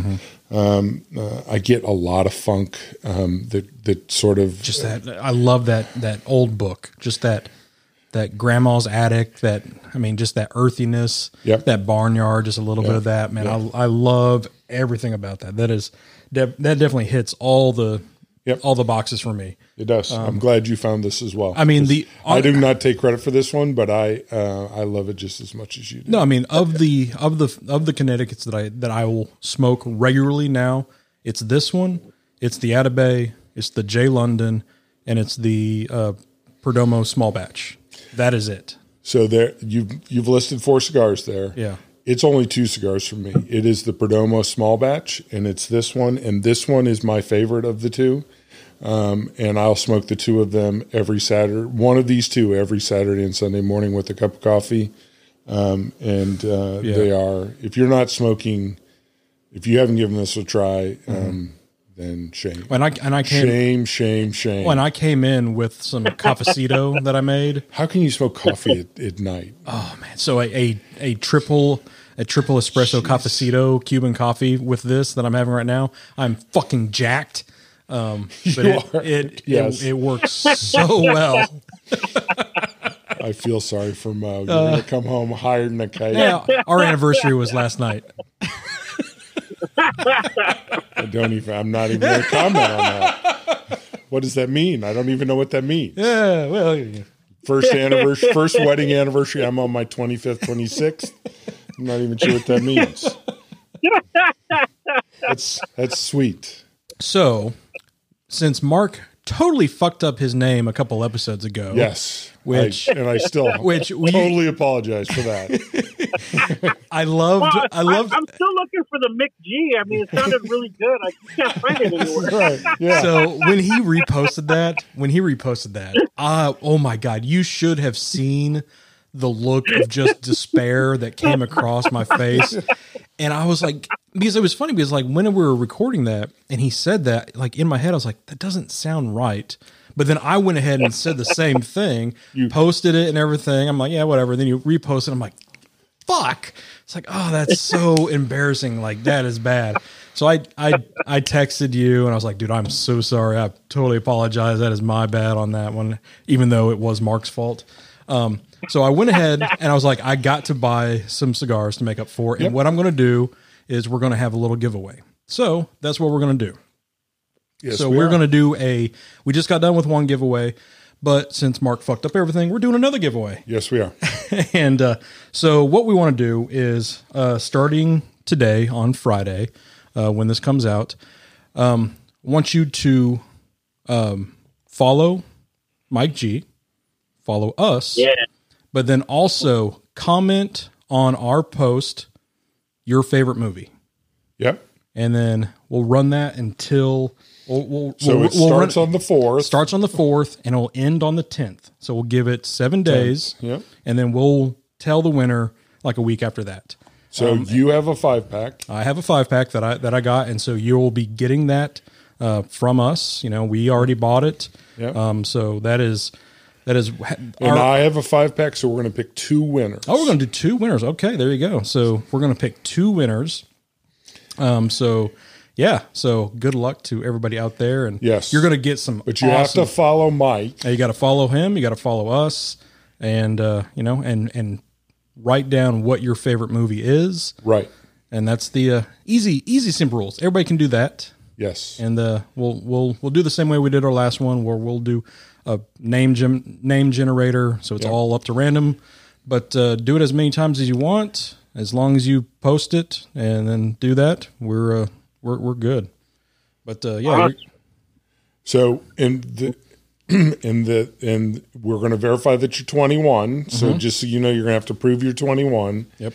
And so, you know, yep. And I encourage you, I know Mike's getting more cigars in, so I heard him say that he's getting more of the Super Connecticut's in next week. Where can they get access to buying some of these delicious cigars so that they can order? Because I know you have a website, because I've ordered from them. Yeah. In fact, right now we're exclusive on our website for now, the time being, but it's going to be at MikeGCigars.com. Very simple. Just not Mick G, but Mike G. Mike G, yeah. Right. Like, the E is silent. Yeah, it is. And they sell them in 5-packs, and they're real reasonable. They sell in 5-packs. Yeah. And we should have, I'm going to try to work out so we can have single sticks for those that, if they're, like my dad and like some of my friends that don't like to take gambles. I believe that if they buy the single stick, they're going to order some more from me anyway. So I'm going to really have the single sticks available this time around. We should, this plays this Friday, right? Yep. So it should, so the following Friday, it should be online, ready to go, and I'll be blasting it everywhere. I'll give you guys a heads up too when we get them. But okay, awesome. I think they're coming in next Wednesday from Nicaragua, so it'll be ready to. Yeah, I personally don't think it's a huge risk to order 5 because they are magic. Yeah, I mean, but that's good that you're betting on yourself pretty much, because damn well they try one, they're going to get some more. Yep. Because it's real. I mean, seriously, we don't. And we also have boxes too. So we just got done having those shipped up, and I have for you guys as a gift, since you're giving away your last 2 5-packs for the contest. I'll be sending you guys a box, so you'll have one of my first boxes. And it's just like the black bands. These I have 25 boxes being made, and these are going to be collectors just because they're done in gold paint on a white box. But the new ones are going to be embossed with the chrome foil. That's more of our branding, but because I wanted to meet this deadline, I had them just do what they could do down there in Nicaragua. So there's maybe some custom boxes. So I'm going to have one of those sent up to you guys to enjoy. So awesome. Well, we definitly appreciate that. That is awesome. That's too kind, but you make a really, really great cigar. Both of us love it. Mark likes more you don't like so much of the stronger stuff like I do. I'm straight strong all the time. I like everything. But this one, definitely. I mean, if you have it singing my praises, I just don't say it just because it's bullshit. I mean, I liked this cigar before I even asked you to be on this show. Yep. It is. I still remember the day you brought me one and I said, because you were telling me, I've ordered this cigar, this guy online, it looks like a pretty good cigar. You brought it in to me and I said, so the cigar wasn't any good? Because he was giving me one, which you don't do totally often. No. And he said, no, that is not why I'm giving you this cigar. Yeah, I was like, you need to try this cigar. You have to try this cigar. And I said, right now? And he said, no, you need to make some time out to do this. This cigar is totally fucking awesome. And I said, okay, there you go. And I smoked it the next day. And then the following day, I ordered 2 5-packs because you're like going, Aaron is rarely right, which I will say online. Hey, but when I'm right, I'm right. Fucking right. You're right. You're right on this one. It's just a great cigar. So this is, and I've said this is the golden age of boutique cigars, and there are some really magical boutique cigars out there. You know, Martinez is one of those, I think, great cigars.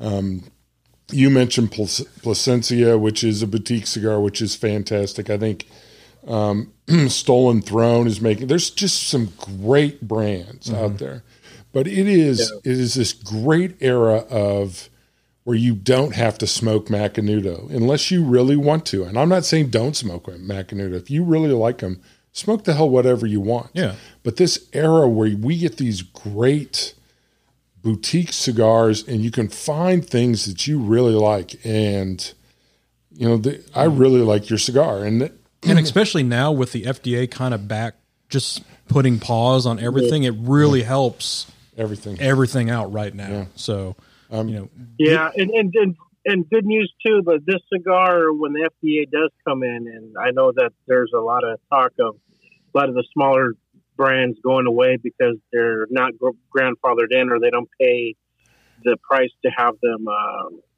What is that called when they register for the FDA and all that?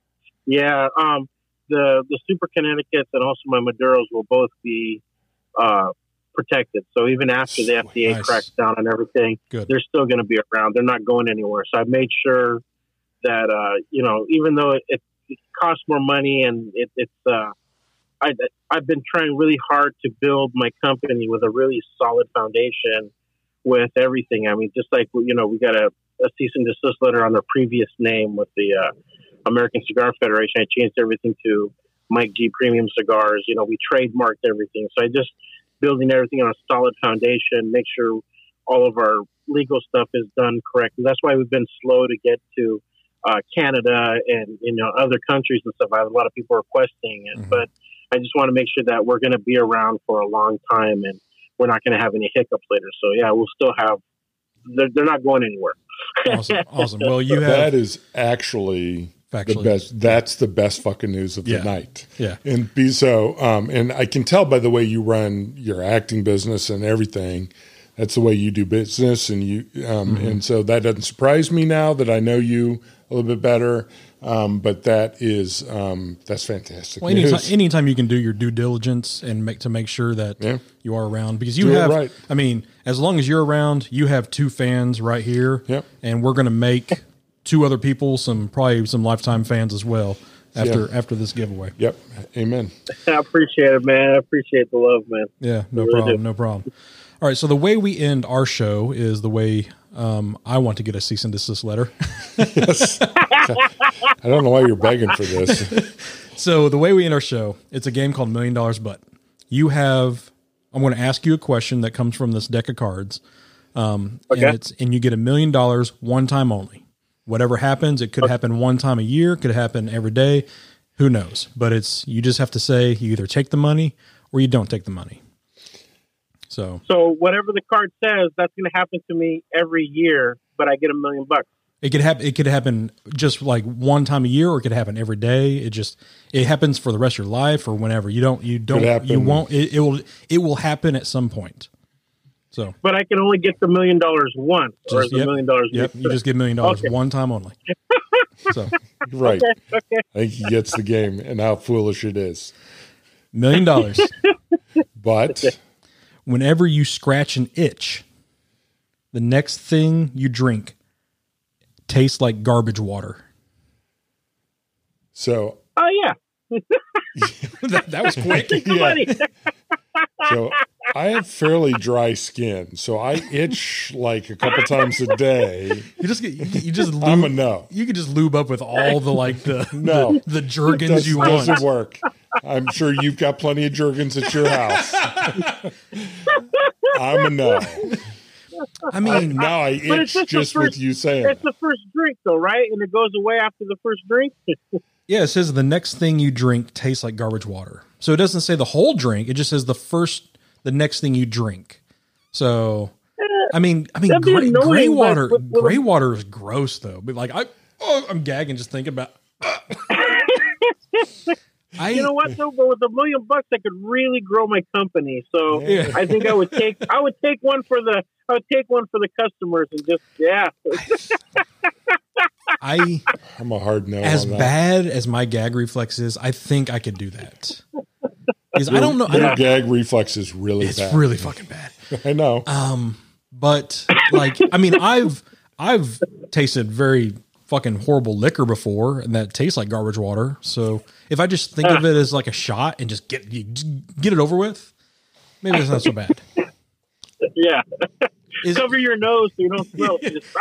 Is all garbage water bad? I mean, what if you have a garbage full of just like orange peels with water in it? I mean, that's not bad. Now, if it's like a garbage of like shrimp tails, I mean, that might be a little.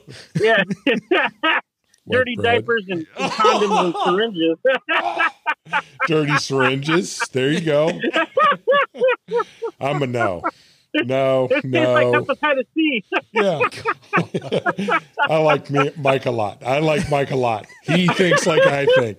He took the money. I know, but I'm a no. He's thinking about his business. I respect that, but I'm a no. Yeah. Think of how many Super Connecticut's I could buy. A lot. Right. Yeah. You know what?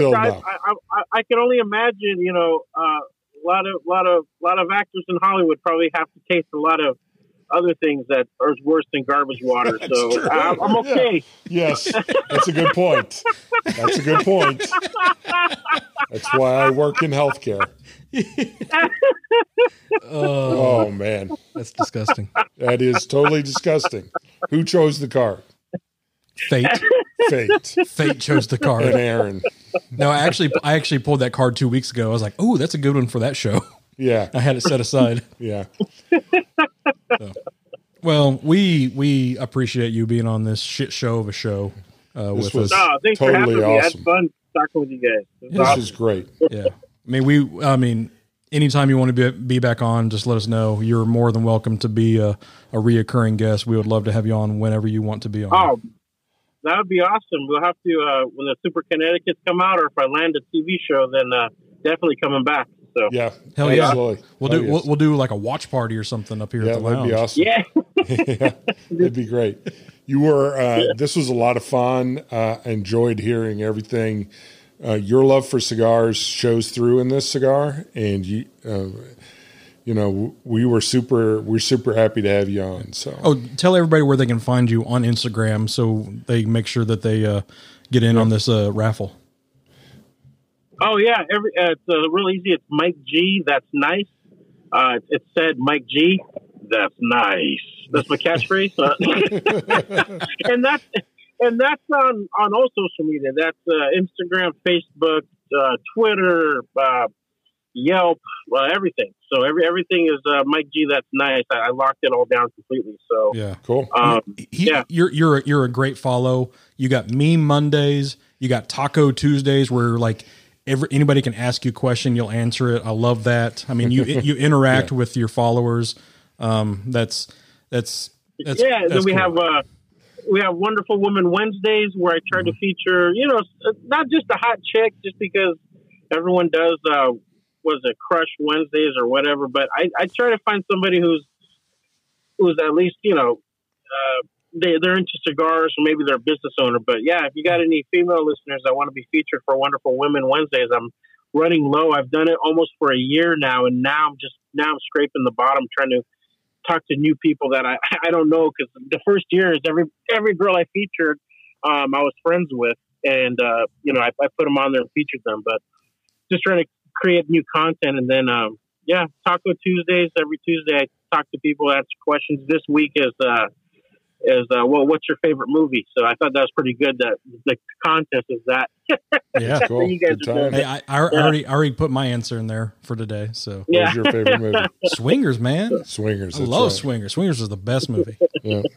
I mean, talk about actors trying to get a job. I mean, that's that's what that movie's about. Yeah. Oh, Vince Vaughn, dude, he's awesome. Mm-hmm. There's the difference between you and I. You like swingers, and I'm a Manchurian Candidate. I was more like Heather Graham. Oh, yeah, she's still still has a special place in my heart.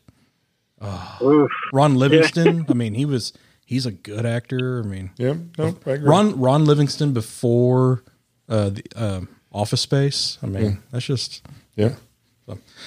All right. Well, we appreciate you being on again. I mean, it's been fun. So make sure you check out Mike G. Check out his cigars. Yep. Definitely get them. You're gonna like them. Yep. I've heard nothing but good things, and especially coming from us. You know how we play everything straight. I mean, we're gonna give it to you the way it is, and it's just. I mean, it's a great fucking cigar. Plain and simple. It's everything. I appreciate it, guys. So, well, we will see everybody next week. You be good. Later.